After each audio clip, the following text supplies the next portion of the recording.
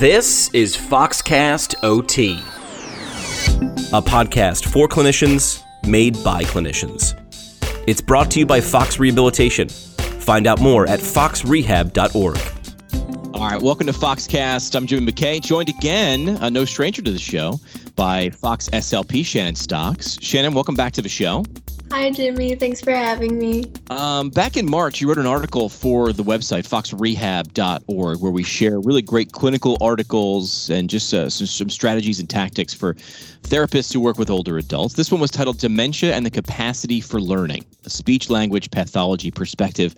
I like when we take therapists from different disciplines. I call them cousins, right? So they're not really like close enough to be brother and sister, PTOT, SLP, but they're like cousins, all in the same family. I like when we share insight from one of those cousins to the other. And I think this article really does a great job in doing that. So why did you decide to write this? What about dementia and the capacity for learning excited you? Sure. So I've noticed recently that I've been getting more and more referrals for individuals that are suspected to have some sort of cognitive linguistic impairment. And so I just feel like it's way more necessary for SLPs now to understand what they can do to introduce cognitive rehabilitation strategies and how they can gear it towards their patients. All right, so we don't want to skip any of the big components, right? It's always good to review. We're lifelong learners. Give us a quick dementia overview, just a reminder and a refresher for us. Sure. So there are different types of dementia. Alzheimer's dementia is a gradual progressive memory loss type of dementia due to generalized atrophy in the brain. There are multiple types of dementia. So some other types might be vascular dementia, which is more of an abrupt onset, or it can also be a gradual onset that's usually due to a stroke or an infarct and white matter lesions. So if your patient has had a cerebrovascular event, definitely look out for vascular dementia. There's also Lewy body dementia, which has more of an insidious onset due to Lewy bodies in the cortex and in the midbrain. So you might be working with a patient who has shuffling gait or increased tone, tremors, hallucinations, and they might show symptoms of fluctuating cognition. And there's also frontotemporal dementia, which also has a gradual onset, but it could have a very rapid progression due to that frontal and temporal atrophy. So that's sort of just like a background. But in this article, I did focus mostly on Alzheimer's dementia because it is the most common. All right, good overview of dementia. Now let's talk about how dementia impacts memory specifically. This is something in terms of working with memory deficits that PTs, OTs, SLPs that work with older adults come across frequently.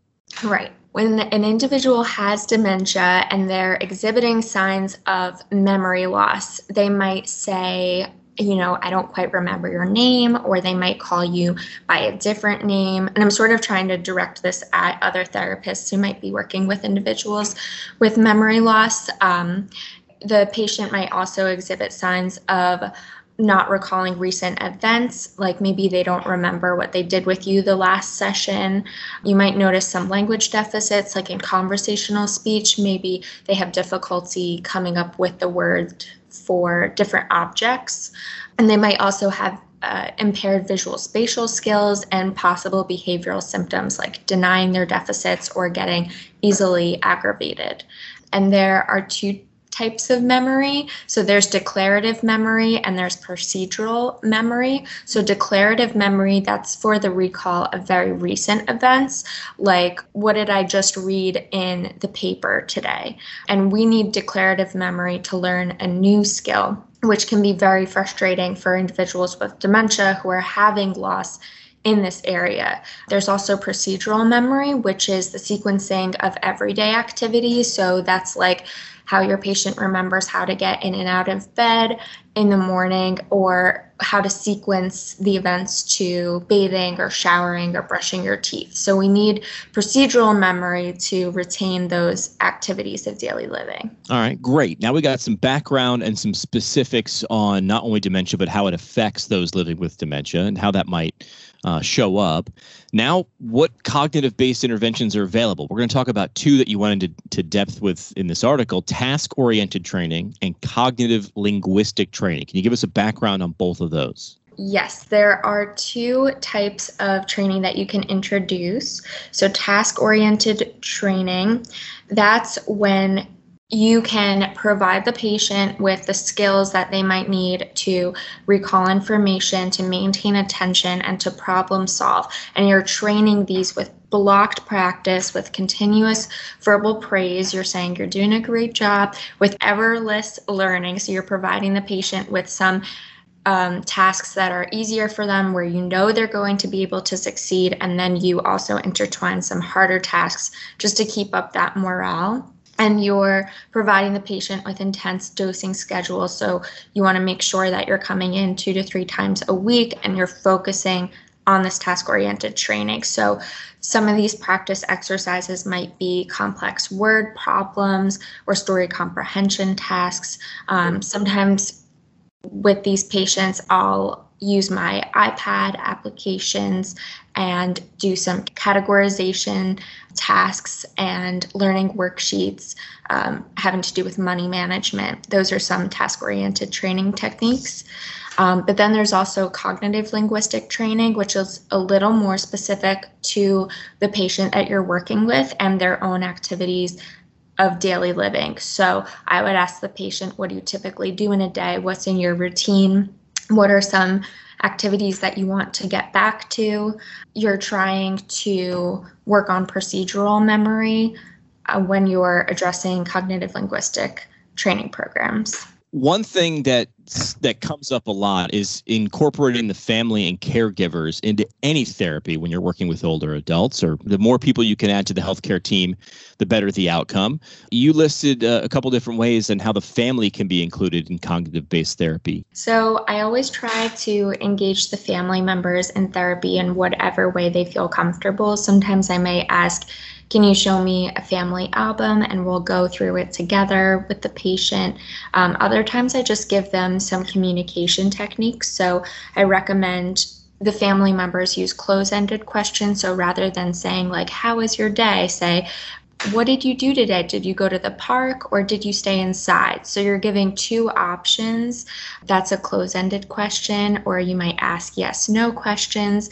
And I also tell the families, when you do start a topic of conversation, you want to establish that topic before entering the conversation, and you want to maintain that topic throughout. So that really helps the patient who might have some attention deficit or executive functioning deficits. It will help them engage with the family members in a way that's more effective. What about working with individuals with Alzheimer's drives you? What I really like about it is seeing the changes in the individual and how they might be able to use the techniques that I present for them.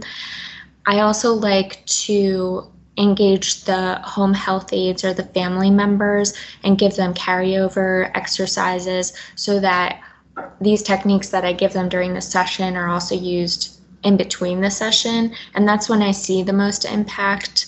And I think there's a lot of hope for either decreasing that decline or preventing that decline, that further decline. And I think that's really important. Shannon, thanks for taking so much of your time to write this article and share it online at foxrehab.org under Fresh Fox content. Again, that title, Dementia, the Capacity for Learning, a Speech-Language Pathology Perspective. And appreciate your time and talking with us today. Thank you. Thanks for having me.